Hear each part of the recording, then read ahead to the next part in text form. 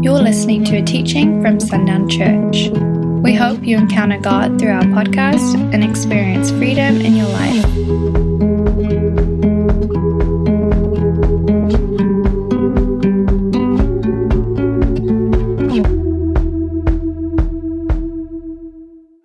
Just as a word of warning, we're going to be hitting a lot of scripture this morning, so we don't have slides, so they're not going to be up there. If you're rolling old school and you brought your Bible with you, then, get it ready. If you're new school and you've got your phone, then get that Bible app open, ready to go. But either way, swords out. And I know that this is, I've mentioned this before and it's a little bit long overdue, but I wanted to start this morning by saying thank you again for all of the prayers that were showered on our family when Charlie had surgery. It was 1st of July, but every time I think about it, it touches my heart. We say really often that we felt your prayers. And it's really interesting how, I don't know if we felt words in particular, but I know that what we felt was how intensely and how deeply our family is loved. And I think that's probably what we feel when we say, we felt your prayers. It's that in our prayers, the love of God for one another is released. And I know that in that time, in particular this year, we were overwhelmed with the love of God, and we were overwhelmed with how much you guys love us. So I just wanted to take a moment at the beginning of this and say thank you again for how you cared for us during that moment. And also to share something really interesting that he brought into Carrie and I's mind is in those seasons, Dad has taught us so well that we are completely absorbed into Christ. So there is no distance between us. But we still have this soul that perceives and feels, and we have seasons where we feel very intimate and very close, and seasons where the Lord is asking us to pursue Him. It's very interesting how in the seasons of deepest intimacy, when we feel so close and we feel like we're growing in our knowledge of Him so quickly, that His mystery also increases in that time. It's one of the amazing things about our God that when we dwell with Him in intimacy, when we know Him more, when we understand His will more, the mystery of who He is, the mystery of how He can be that good, how He can love that much, it grows. And so as we are closer, He increases in size and His mystery grows within us. And it just is a wonderful relationship that draws us continually more deep, continually pursuing after Him, because the more we discover, the more we realize there is to be discovered in Him. I think we'll do praise and testimony at the end. That way, if it doesn't really translate to the live stream, then those who are tuning in can tune off, and then we can just have a discussion time between ourselves. So we're going to pray, and then we're just going to dive into what the Lord has for us this morning. Father God, we thank you that in your presence there is fullness of joy. And we stop in this moment and recognize and know, because we can feel you in our hearts and feel you on our skin, and we can feel the joy that is ours, and know that you are here with us in this room. I thank you for, Holy Spirit, how you can deal so intimately with a small group.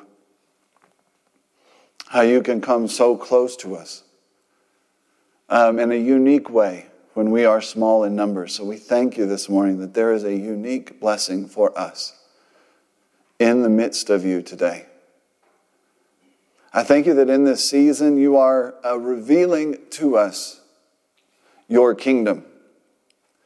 That you are showing us new and clear ways to walk in the kingdom, in your kingdom, and to release it into the earth. So this morning we ask that you bring revelation, you bring understanding, and you set our feet moving this year, releasing your kingdom and influencing the world around us with your goodness and with your love to a degree that we have never known before. We thank you for all that you have in store for us this morning, and we pursue it with joy in our heart. In Jesus' name, amen. Morning, guys. How are you? So it seems like there's something very unique happening in what the Lord is speaking at the beginning of this year. Every Sunday school lesson that Dad has brought, and we're just 3 weeks in, but this has been happening preceding the new year. Every sermon that Pastor Parker has brought has been bringing revelation about the kingdom of God in the earth, either to the degree that we should see it, or in practical ways to step and walk in it, to release it. But it seems very clear that God is wanting to make the functioning of His kingdom known to us in a way that we haven't experienced. And I don't know that I can necessarily proclaim it the year of the kingdom, but it does seem very clear that the Lord is moving in ways in all of our lives, and by the words that He is releasing, that He is wanting to release His kingdom into the earth to a greater degree through His children this year. It's very interesting to me that something as almost invisible as a virus can prove the kingdoms of the world, just to prove how quickly they can be undone, right? Like we can't see the virus with our naked eye. It's only in a microscope that we can discover what this virus that's affecting all of our lives looks like. It's really interesting that something that small, that invisible to our naked eye, has that much power over the kingdoms of the earth. Just imagine what something that really is invisible. If it takes something almost invisible to impact every kingdom the way that it has in the last year, we are the representative of something that is completely invisible, a kingdom that is not seen. Hi, guys. Good morning. How are you? I've already apologized to everyone else. I apologize for starting on time. I know that's not our normal way of doing things. But it's interesting that something that small can have that much power over the kingdoms of the earth when we walk in something that is completely invisible, that is far more powerful than a virus. And I think, in my mind at least, this recognition has started Carrie and I in our home on a search at the beginning of this year for ways that we, both in our neighborhood and within the church, can influence kingdom culture, can establish new things that we haven't done. It's just, how can we seek out the Lord for the way that He wants to release His kingdom in this season and in this coming year in a way that we haven't seen before in our personal lives? And I don't think we're the only ones asking this question. I don't think that we're the only ones, the only couple, especially in this church, but the only couple that's saying, God, show us our role in the kingdom and show us our places of influence that we might be more effective in them. And so this morning we're going to explore more deeply and explore the very first step and the first things in the kingdom of God. You know, we have been brought such deep revelation, such great understanding of how it works, but sometimes it's the first step that seems the most elusive. We have a heart that burns within us that says, yes, I want this fully and completely. I want this to be the testimony of my life. I want it to be the very expression of my entire being, the expression of my family. I want it to be what my children grow up in. But sometimes that first step, okay, I have this huge thing in my heart. What is the first step to giving birth to it in my life? That's the thing we're going to talk about this morning. And then we're going to talk about some ways that it plays out and what it brings forth in us. So, in a way of starting that there isn't really on subject, with the subject introduced in that way, I was really captured, I guess, or captivated by the way Dad talked about Psalm 16 during Sunday school last week. It was very interesting to the discussion of a miktam of David, what that means. That that word can mean golden or something hidden, something precious, something high, something unique, or something to be searched out. So this week I just dived into Psalm 16. We're going to read it for a couple of purposes. I want to share a story that I discovered in my search that was brought out by this psalm, but also we're going to touch on a particular phrase as we move forward. So if you, just by way of kicking things off, let's start and read Psalm 16. It's not that long, so we're going to go all the way through. Preserve me, O God, for in thee do I put my trust. O my soul, thou hast said unto the Lord, thou art my Lord, my goodness extends not to thee, but to the saints that are in the earth, and to the excellent in whom is all my delight. Their sorrows shall be multiplied that hasten after another God. Their drink offerings of blood will I not offer, nor take up their names into my lips. The Lord is the portion of mine inheritance, and of my cup thou maintains my lot. The lines have fallen unto me in pleasant places. Yes, I have a good heritage. I will bless the Lord who has given me counsel. My reins also instruct me in the night season. I have set the Lord always before me. Because he is at my right hand, I shall not be moved. Therefore my heart is glad, and my glory rejoices. My flesh also shall rest in hope. For you will not leave my soul in hell, neither will thou suffer thy Holy One to see corruption. Thou wilt show me the path of life, and in thy presence is fullness of joy. At thy right hand there are pleasures forevermore. Morning, guys. So the story that I want to share is seemingly unrelated, and it may remain unrelated, but it is a story that testifies of the mystery of God and how wonderful he is. In the early 20th century, there was a Native American famous musician. His name was Chief Whitefeather. He was supposedly the grandson of Sitting Bull. And his mother was the fourth wife of his father, and she happened to be a Christian. And in his youth, growing up with his people, his mother taught him about Christ, taught him about the ways in the kingdom of God. And then he began to travel with his father in circuses. And it was discovered he had an immense talent for music. He attended college in upstate New York, became an operatic baritone, and became one of the most sought-after organ players on Broadway. He was famous in the entertainment world. And then he suffered a series of tragedies, or his family did. And as a result, he threw himself from a moving street train, into traffic, and in an effort to commit suicide.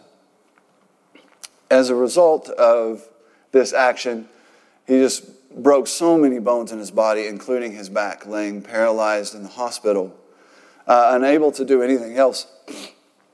Excuse me. The words of his mother from his youth began to enter his mind and heart again. And laying there paralyzed in that hospital bed, he gave his life to Christ and was miraculously healed.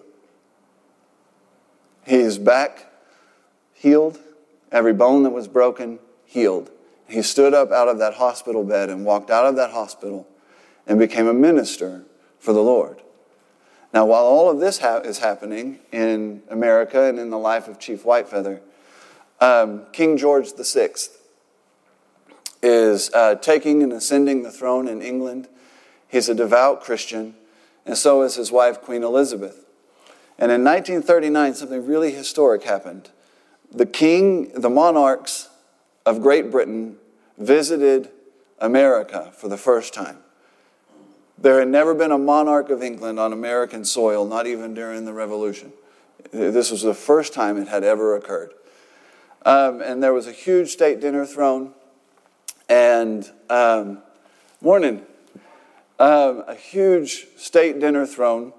FDR received them graciously, and they had entertainment that evening. And part of the entertainment was Chief Whitefeather. And Chief Whitefeather stood and sang some reports say they were operatic arias. Some say that they were actually British national anthem and a patriotic British song. And unscheduled in the event was what came next after he sang those two songs. Chief Whitefeather asked and said, "May I sing something that is from deep within my heart?" And without waiting for a response, began to sing. And he began to sing Beverly Shea's hymn, "I'd Rather Have Jesus." And it captivated the crowd. The whole mood of the event changed as the glory of God filled the halls of that event. And as he finished singing, Queen Elizabeth, in tears, thanked him. And this man, in his boldness after singing, said, "Queen, I would like to ask you if you know Jesus Christ as your personal Savior." And through tears, her response was, "Some know about God and some know about Christ, but as for me, the Lord Jesus is my personal Lord, is my personal Savior. He is the owner of my heart." And the king said, "I'd rather have Jesus too." It is an amazing story of the way that God works, the way that His kingdom functions, that we can go from hospital beds to testifying and singing before kings and queens. And it's a good place to start to understand the very first and most important thing in the kingdom of God. And maybe that's the tie-in. I felt like it was an unrelated story, but just so good I had to share it. It really captured my heart this week. It just all of the events that took place for this amazing moment to occur. But it reveals something unique about God, and it also reveals what is at the very center of His kingdom and the thing that we most need to understand and pursue if we're going to walk in the things that He's calling us to. The most valuable and precious thing in the kingdom of God is the heart of the king. There is nothing higher. There is no place to attain in His kingdom, no thing to obtain in His kingdom that is more precious than the heart of the king. You can see that in really any kingdom in the earth, right? Dad used a story that Bill Johnson used to communicate some of these concepts about the kingdom of God last week in Sunday school. He said anytime the Roman Empire would conquer a new people, they would bring in architects, engineers, they would bring in linguists, they would bring in artists and craftspeople, and they would go to work on the conquered city, making it look like Rome. Why did they do this? That was the question Dad asked, and there's obvious, we have conquered you, your culture is no more, the culture of Rome is your culture. But the real heart behind why it happened is so that when the emperor visited, he would feel at home. That testifies to the fact that the heart within that ruler is the most important thing within that kingdom. The whole kingdom revolves around it. And we have to understand that everything in our life, everything we pursue and seek to obtain, finds its source, finds its power, its uniqueness within the heart of the king. There should be nothing that captivates our minds and our hearts, our beings more than that. Last night, about 11 o'clock, I was trying to put my finger on just how important the heart of the king is. It's an easy phrase to say, but it's difficult to quantify. What is the heart of the king? So I put on my coat in 28-degree weather. Carrie kicked me out of the house and said, "Go take a walk, it helps you." Because I was sitting there getting frustrated and griping. in a real spiritual, I was handling it in a very spiritual way. As I should have, And so, I stepped out and shook myself in the cold and tried to shake off all the feelings I had. And I opened up my phone and just said, you know what, I'll just record what comes out of my mouth as I ponder on the heart of the King. And here are just a few things that found this list. The heart of the King is the center of gravity in the kingdom of God. It is from where all power flows. It is the source of the river of life. All beauty and glory emanate from it. All culture, all art, all expression within God's kingdom finds its inspiration in the heart of the King. It is the source of virtue. It is the seed that gives birth to the fruits of the Spirit. It is the light within the light, capital L.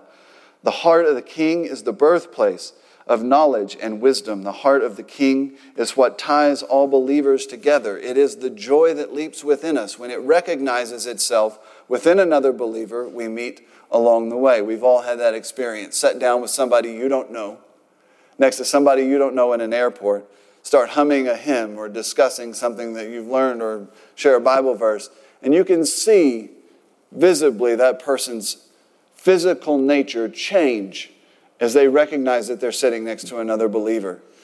That's the heart of the King within each of us, recognizing and bringing that joy. It's what happened in John the Baptist when he recognized Christ. He saw the heart of the King and he leapt with joy. If something is good, if it is right, if it is true, it originated in the heart of the King. Anything created at all was created through the heart of the King. The heart of the King makes dead things alive. It is what makes dark things shine. The heart of the King is the spring of humility. From the heart of the King, life flows. The heart of the King is redemption. It makes invisible things visible, even the Father himself. The heart of the King is righteousness. And I felt like, since this was kind of a stream of consciousness list from the Holy Spirit, that we better see at least some of these things in Scripture. So, swords out, let's turn to Philippians chapter 2. And I ran out of binder clips, so I've got to get to it myself. There we go. We're going to start in chapter 5. And just as we read this, pay attention to how the things that were in that list that we just went through are here in the Scripture. Let this mind be in you, which is also in Christ Jesus, who being in the form of God, thought it not robbery to be equal with God, but made himself of no reputation, and took upon him the form of a servant, and was made in the likeness of men. And being found in a fashion as man, he humbled himself, and became obedient unto death, even the death of the cross. And let's flip over to Colossians, which is right next to it, and we're going to start in chapter 1, verse 12, and we're going to read to 19. Buried with him in baptism, wherein also ye are risen with him. Oh, is that right? Yep, that's where I want to be. Yes. Him through the faith of the operation of God, who hath raised him from the dead, and you, being dead in your sins, and the uncircumcision of your flesh hath quickened together with him. I'm reading chapter 2. That's not where I want to be. Sorry. Let's try chapter 1. I was going so good and strong, too. Let's start in verse 12, chapter 1. Who hath delivered us from the power of darkness, and has translated us into the kingdom of his dear Son, in whom we have redemption through his blood, even the forgiveness of sins. Who is the image of the invisible God, the firstborn of every creature? For by him were all things created that are in heaven and in the earth, visible and invisible, whether they be thrones or dominions or principalities or powers. All things were created by him and for him. And he is before all things, and by him all things consist. And he is the head of the body, the church, who is the beginning, the firstborn from the dead, that in all things he might have preeminence. For it pleased the Father that in him should all fullness dwell. There is nothing higher in the kingdom of God than the heart of King Jesus. It is the very pursuit of our life. And in that pursuit, all things shall be added unto us. All things that are important for our practical walking out and demonstrating the culture of the kingdom. But we will never understand that culture. We will never understand the life that exists within the kingdom of God if we do not first pursue the heart of the King. We will not enjoy this life we have been given. We won't enjoy it. I mean, I kind of experienced that last night as I was trying to discover this understanding. Like, it is easy to not enjoy the life we've been given if we for 1 second take our eyes off the heart of the King. If we're going to live in the fullness of this life, the first step we must take is to fall completely in love with the King. Kingdom life begins there, and it goes nowhere else unless this one thing is first true in us.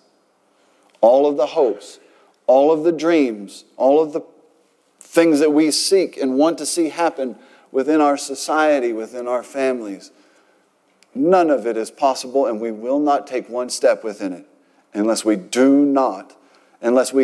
fall in love with the heart of the King. You know, it's an interesting thing to say, but how can we cultivate such love? How does that occur? You know, in a marriage, if love isn't cultivated, it dies. It's not like we say, I do, and the amount of love that we felt that day is enough to sustain us until the end of the vow, right? Anybody who's been married more than about 3 days understands that fact. It's just simply true.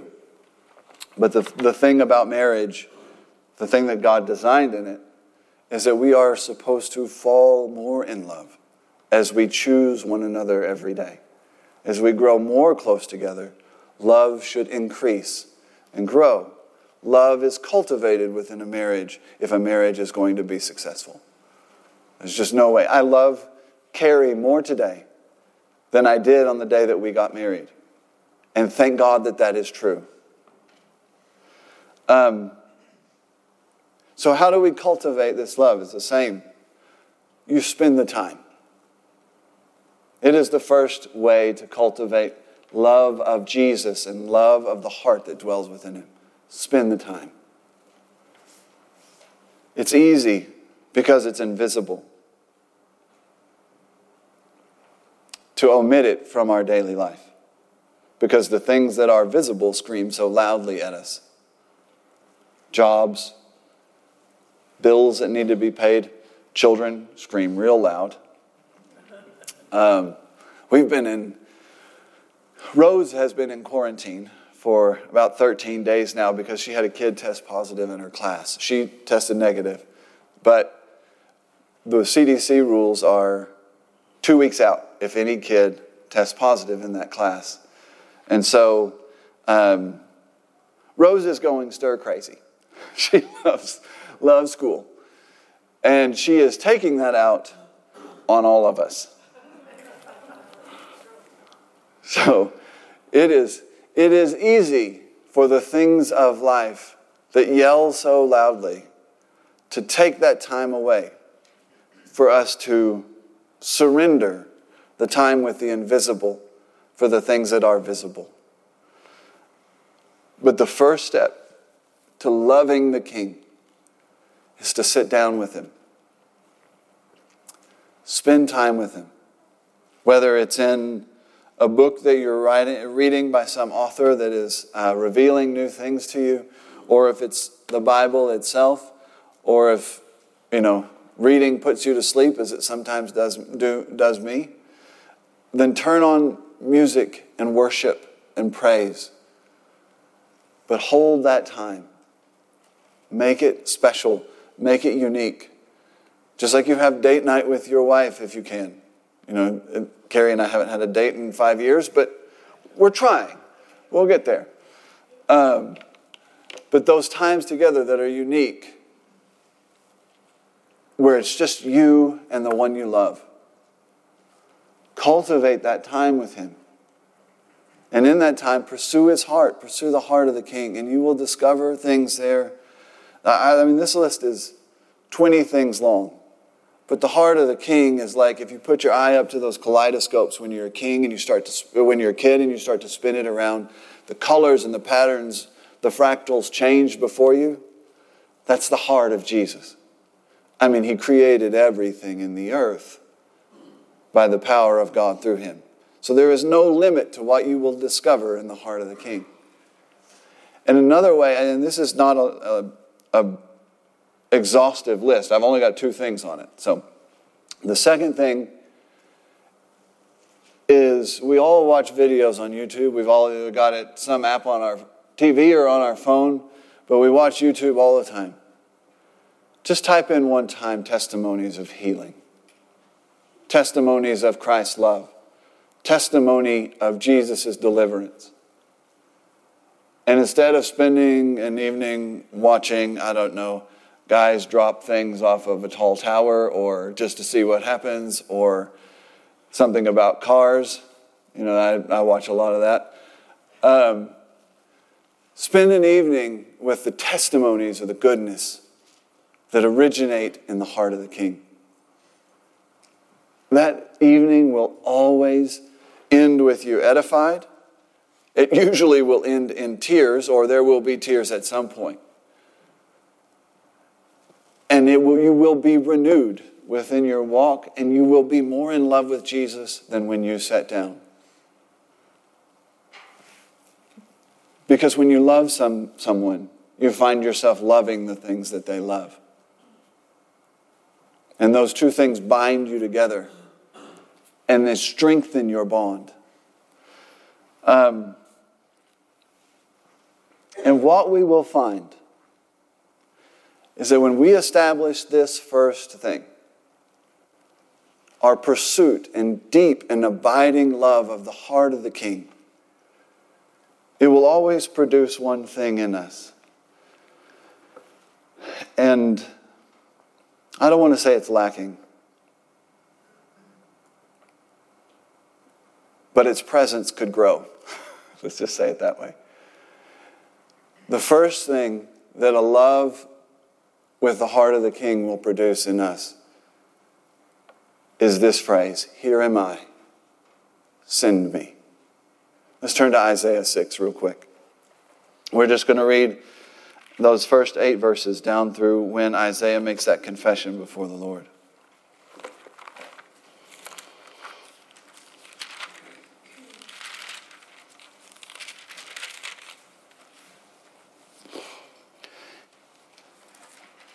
In the year that King Uzziah died, I saw also the Lord sitting upon a throne, high and lifted up, and his train filled the temple. Above it stood the seraphims. Each one had 6 wings. With 2 he covered his face, and with 2 he covered his feet, and with 2 he did fly. And one cried unto another and said, Holy, holy, holy is the Lord of hosts. The whole earth is full of his glory. And the posts of the door moved at the voice of him that cried, and the house was filled with smoke. Then said I, Woe is me, for I am undone, because I am a man of unclean lips, and I dwell in the midst of people of unclean lips, for mine eyes have seen the King, the Lord of hosts. Then flew one of the seraphims unto me, having a live coal in his hand, which he had taken with tongs from off the altar. And he said, and he laid it upon my mouth and said, Lo, this has touched thy lips, and thine iniquity is taken away, and thy sin is purged. Also I heard the voice of the Lord saying, Whom shall I send? And whom will go for us? It's unique that they say us there. It is the Holy Spirit, the Father, and Jesus. Who will go for us? Then said I, Here am I, send me. So in the first 7 verses of Isaiah chapter 6, Isaiah sees the King. He catches a glimpse of that glory, a glimpse of that love, a glimpse of what is happening in heavenly realms because of that heart that dwells within the king. And what is his first response? When his lips are cleansed, which for us is the symbolizing of our salvation. Being purged of sin by his blood. And that love in that moment, what is Isaiah's first response? Here am I, send me.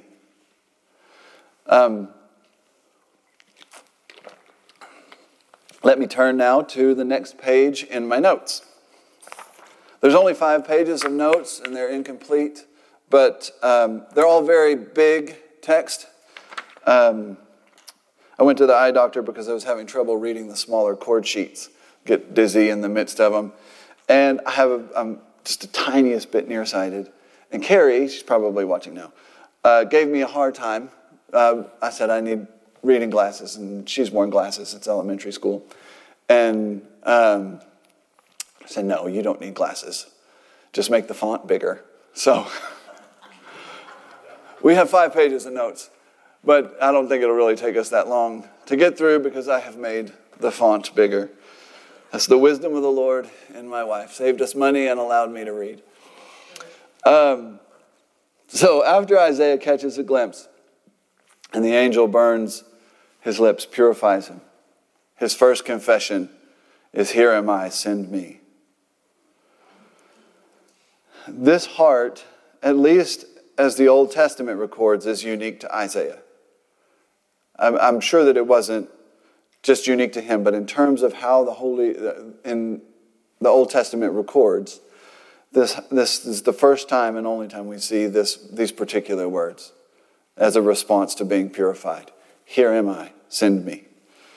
However, this in the New Testament, because of the salvation of Jesus, and that purification is extended to all of us, this is the cry of all of our hearts. This heart should not be unique. It should be the hallmark, the benchmark. It should be the brand or the mark in our forehead, as Parker has talked about. The thing that sets us apart. Right? Here am I, send me. I have encountered the King. I have discovered his heart, and it has captured everything about me. Here am I, send me. Let's turn to the New Testament version of this statement. Let's go to John chapter 20.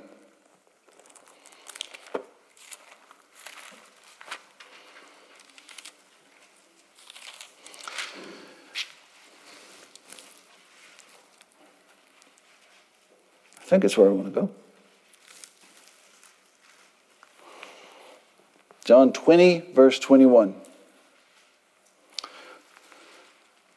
So the disciples are hiding, wondering what comes next, and Jesus appears to them. And he says to them, peace be unto you. As my Father has sent me, even so send I you. What a beautiful relationship we share with our Savior. Right? As my Father has sent me, so send I you. Here am I, send me. 2 hearts connecting.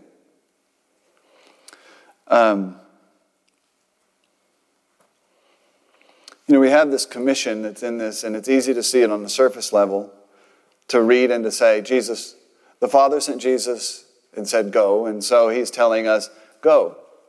Share what you've discovered. And at some point, that's correct. Those are the words that are written here. But the spirit of what Jesus is telling us is that in the manner the Father sent me, so send I you. Well, in what manner did the Father send him? He is the light of the world. He is the way, he is the truth, he is the life. So many things that we could say about Jesus that testify to the manner in which the Father sent him. And the manner, if you want to boil it down, the manner in which the Father sent him was to reveal or give a vision or visibility to an invisible kingdom. He tells the apostles, If you have seen me, you have seen the Father. To look at his life is to understand life in the kingdom. There is no other measure by which we can understand life in the kingdom. There are saints that have come past, and we can read of their life, and it's ongoing and ever revealing. But if we want the highest mark, we've confessed with our lips that Jesus Christ is perfect theology. The highest mark of the kingdom of God in earth is our Savior. He made something invisible visible.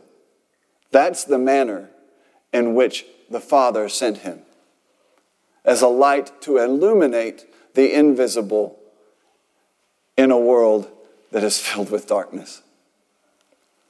And what Jesus is telling us is, in that same manner, so send I you. We read often Matthew chapter 5, you are a light unto the world, a city set on a hill.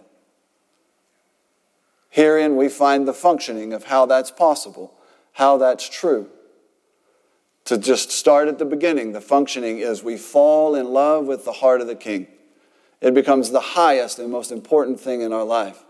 And as a response, as we discover him, our lips confess, here am I, send me. As we discover him, it's not like you have to do this, or you're a bad Christian, or you don't love him. It's more like, from that place of love, this grows.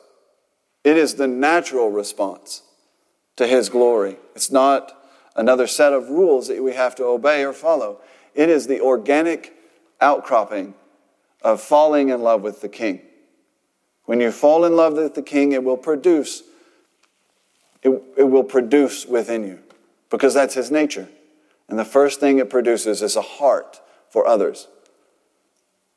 Because in the manner that the Father sent him, so sends he us into the world.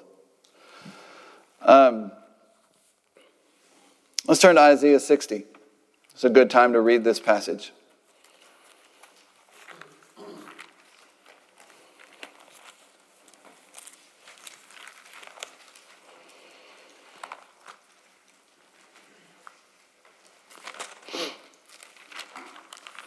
Come on.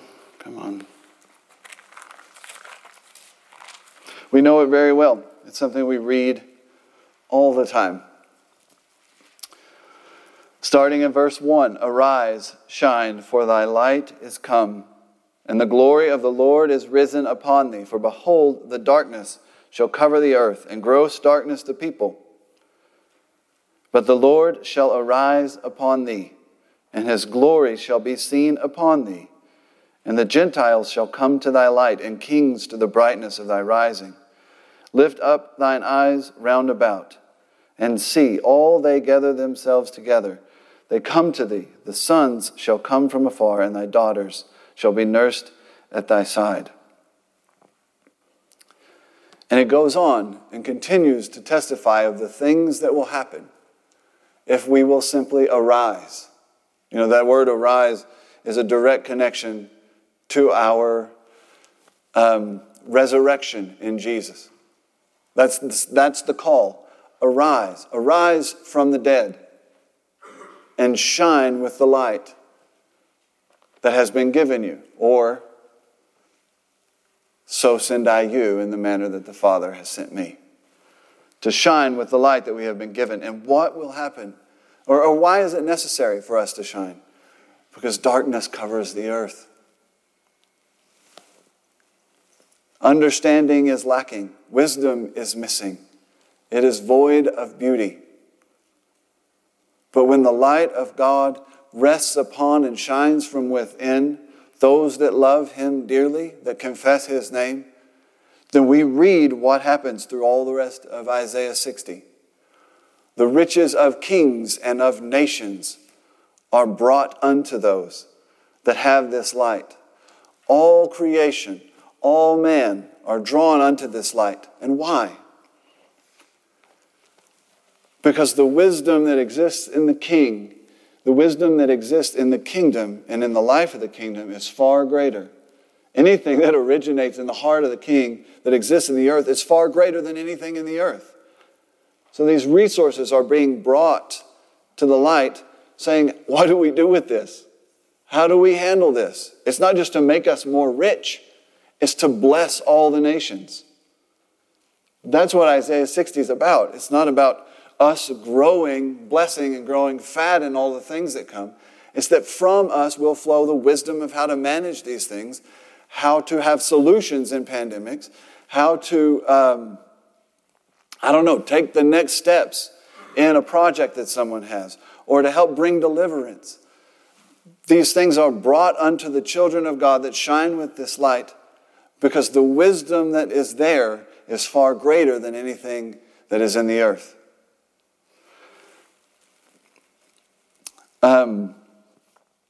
There's something I want to say here, and I hope that it lands the way that it's supposed to. And I don't want it to be confusing. But kingdom life is not a response to the evil or the darkness that is in the earth. It's easy for us to construe it that way, for the same reason that it's hard to maintain a quiet time with Him. Because all the things, the darkness and the evil in the earth, are very loud before us. But the kingdom of God in the earth doesn't exist because those things are in the earth. It's not a response.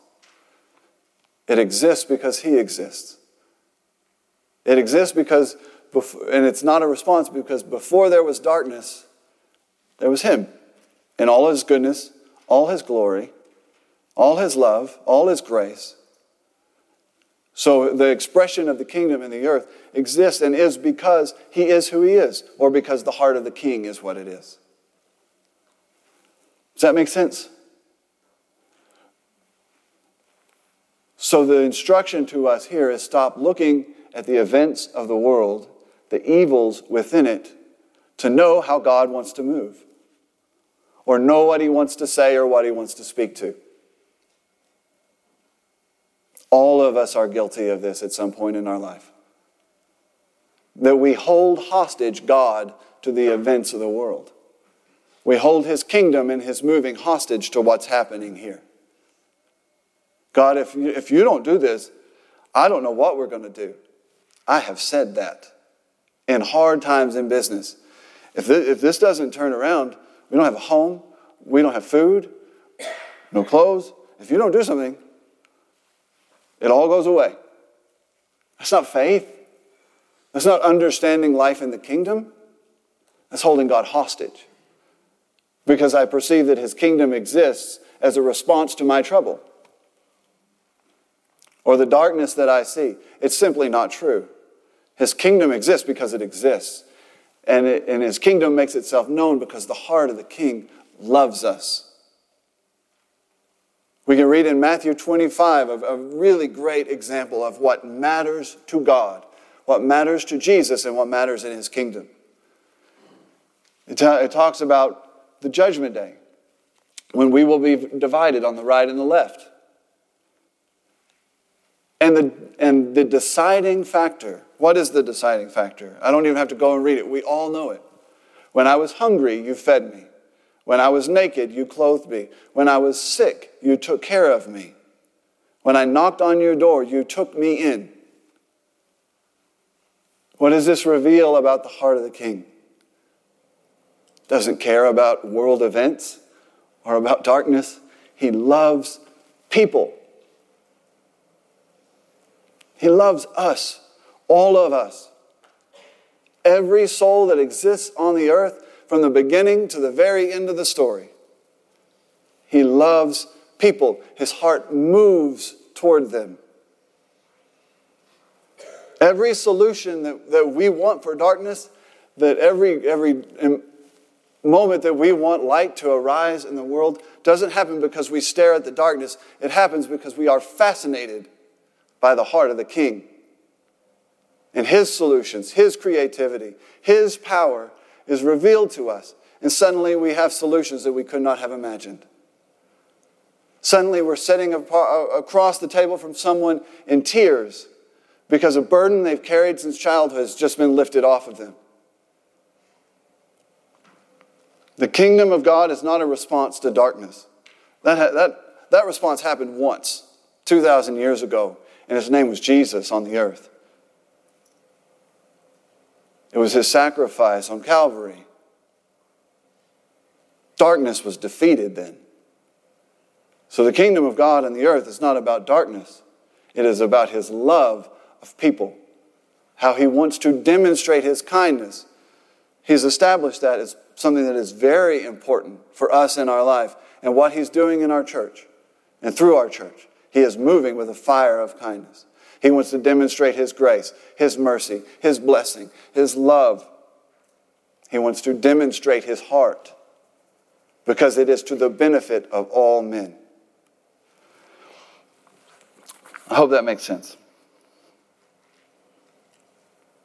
What happens when we take hold of a vision of the heart of the King and we say, so send I you, we accept this commission to be sent in the manner that Jesus was sent from the Father. Well, suddenly some of those things, if not all of those things, framed correctly become, that were true of the heart of the King, become true of us. We become the place from which his power flows. We release the river of life into dead places. We have the opportunity through his creativity to release beauty into the world. We get to demonstrate virtue and the fruits of the Spirit. We get to carry the light. We get to demonstrate his knowledge and wisdom. We become those who cultivate unity. Through a word in season or the word of power, we get to cause dead things to live. We get to reveal true humility. We get to proclaim his forgiveness and redemption.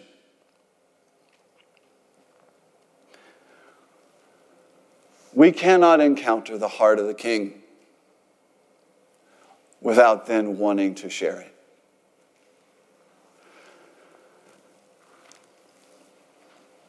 The heart of the King becomes a heat-seeking missile within us, looking always for opportunities to make his love and kindness known.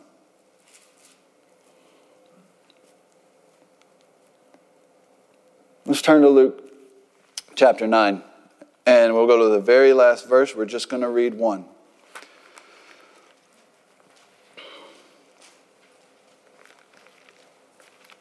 Where did Luke go? Oh yeah, I have this one clipped off.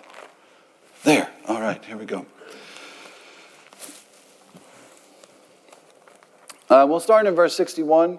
We're not here so that I can change subjects and expand on what Jesus is saying to this young man. We are going to read verse 62 as a way of,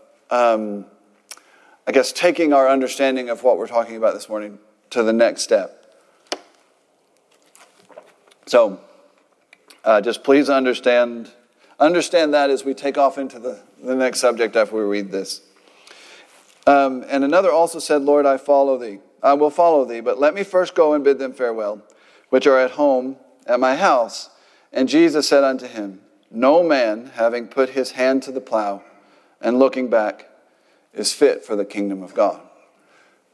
Now, hearing that, let's go back to Psalm 16. I should have told you to put your finger in it and leave it there. But there's a particular phrase in Psalm chapter 16 that caught my imagination as I read, that came back to my remembrance as I read Luke chapter 9, verse 62. And it's the very first phrase in verse 8. I have set the Lord always before me. It's a really unique picture, right? If you put those two images in those verses together, when it says, any man having put his hand to the plow. Well, in that day, what is the reality of farming? When you put your hand to the plow, what's in front of you?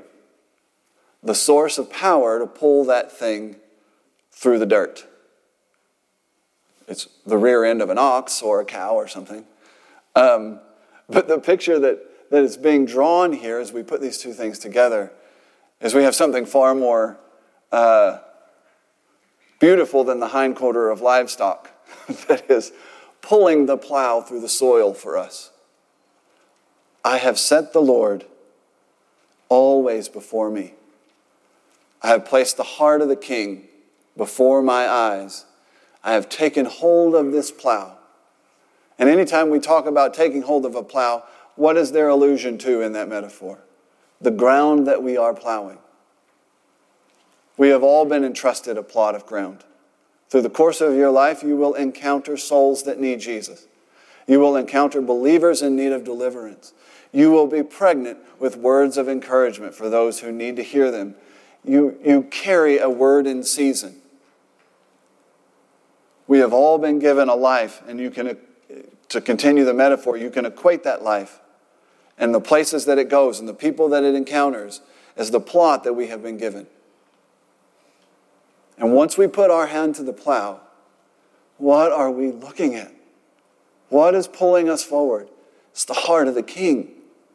How in the world can we look back when that's what's in front of us? Right? When the thing that is pulling us forward in life, that is drawing us into the place that says, let us cultivate in this ground the culture of the kingdom. Everywhere I go, let the life of the kingdom be released. In my workplace, in the grocery store, in my classroom, in my home. Everywhere I go, let this culture be cultivated.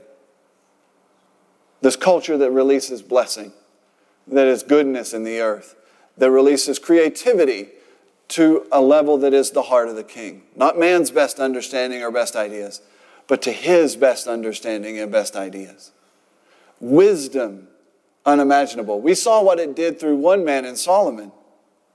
What if we're all walking around pursuing the heart of the king, operating in that wisdom? How blessed is the earth? How cultivated is that soil that we are plowing?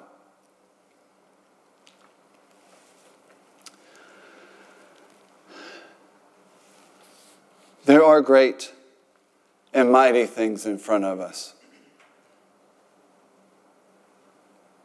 And those great and mighty things are solutions to problems that are not yet revealed or problems that we're already facing. But we will never step into the wisdom of God. We will never step into the joy that exists, the fullness of joy that is promised us in His presence. We will never walk in peace that passes understanding. We will never enjoy life in the kingdom unless we fall completely in love with the heart of the King. And we will find in ourselves a desire to be sent. As I was thinking about an example, a very apparent example in the earth, the Lord brought me to a particular thing, and forgive me for diving into this.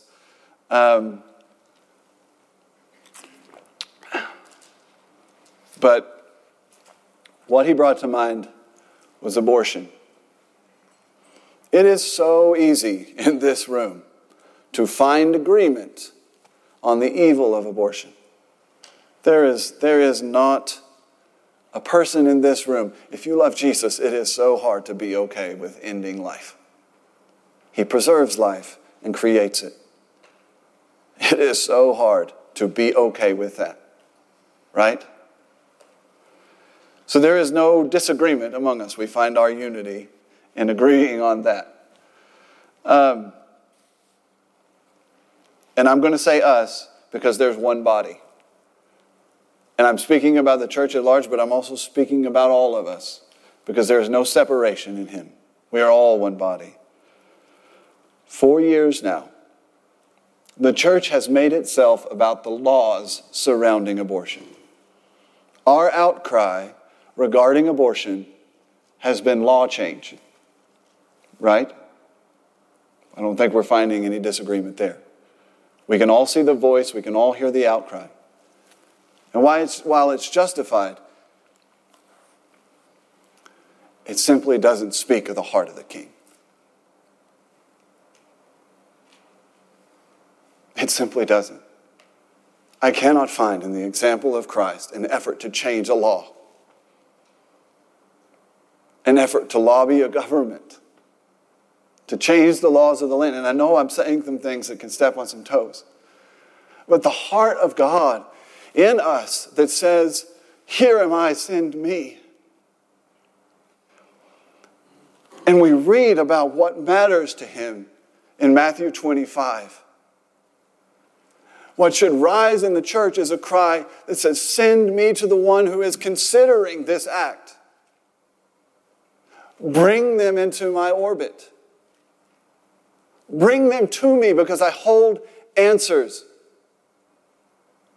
If we want to see evil stopped, it's not because we change the laws of the land. It's simply because we love the heart of the King and we cry out, bring those to us. Here am I, send me. The natural outcropping of loving Jesus. We hold solutions. We hold wisdom. We hold new life, light, love the world has never experienced with us, and we walk around every day. Just walking around. You know how silly that is? Like, I'm just walking into my office with no thought about the fact that I carry the fullness of the kingdom of God in me. I'm guilty of it every day. Walk in, put my mask on, walk in, sit down, and start working. Never pausing to say, here am I, send me.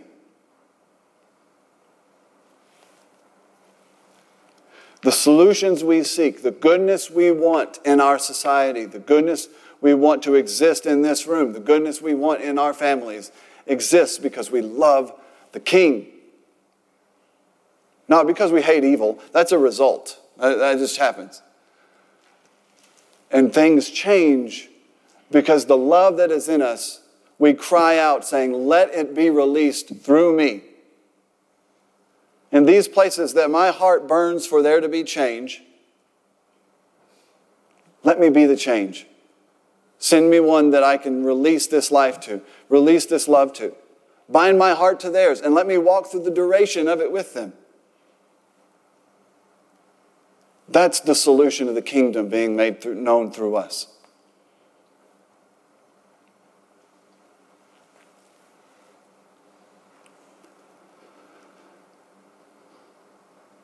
When we love the King, we love people.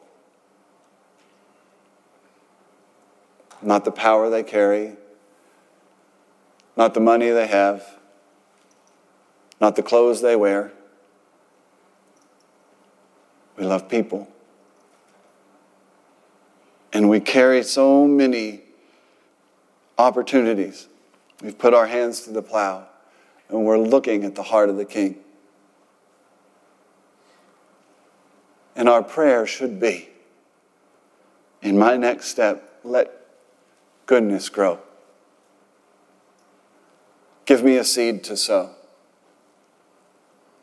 Let me see the heart that is hurting at the table next to me. Here am I, send me. Father God,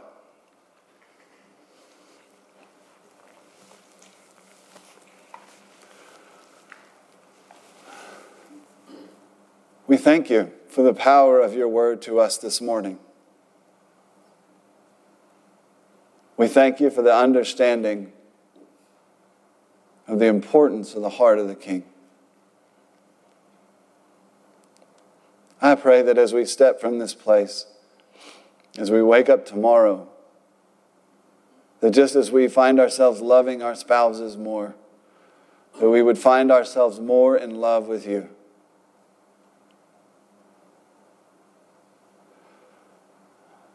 Just every day more in wonder of the mystery of you, even as we grow more close to you.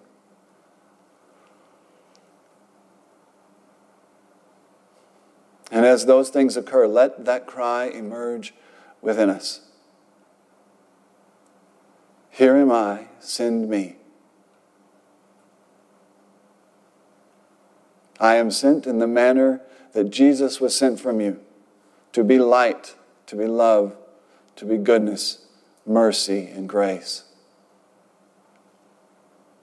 To make visible the invisible. Holy Spirit, empower us. Dwell within us, rest upon us. Fill us with dreams, with visions and new hope for what can be in the places where we work, what can be in our families, what can be in our society.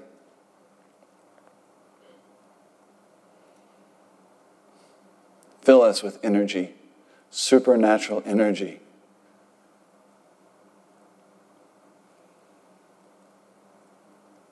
And as we put our hand to the plow, never let us look back. May we every day be fit for your kingdom, pursuing your heart and loving our neighbor.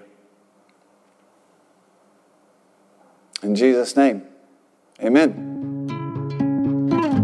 Thanks for listening to this message. For more resources, visit sundownchurch.com.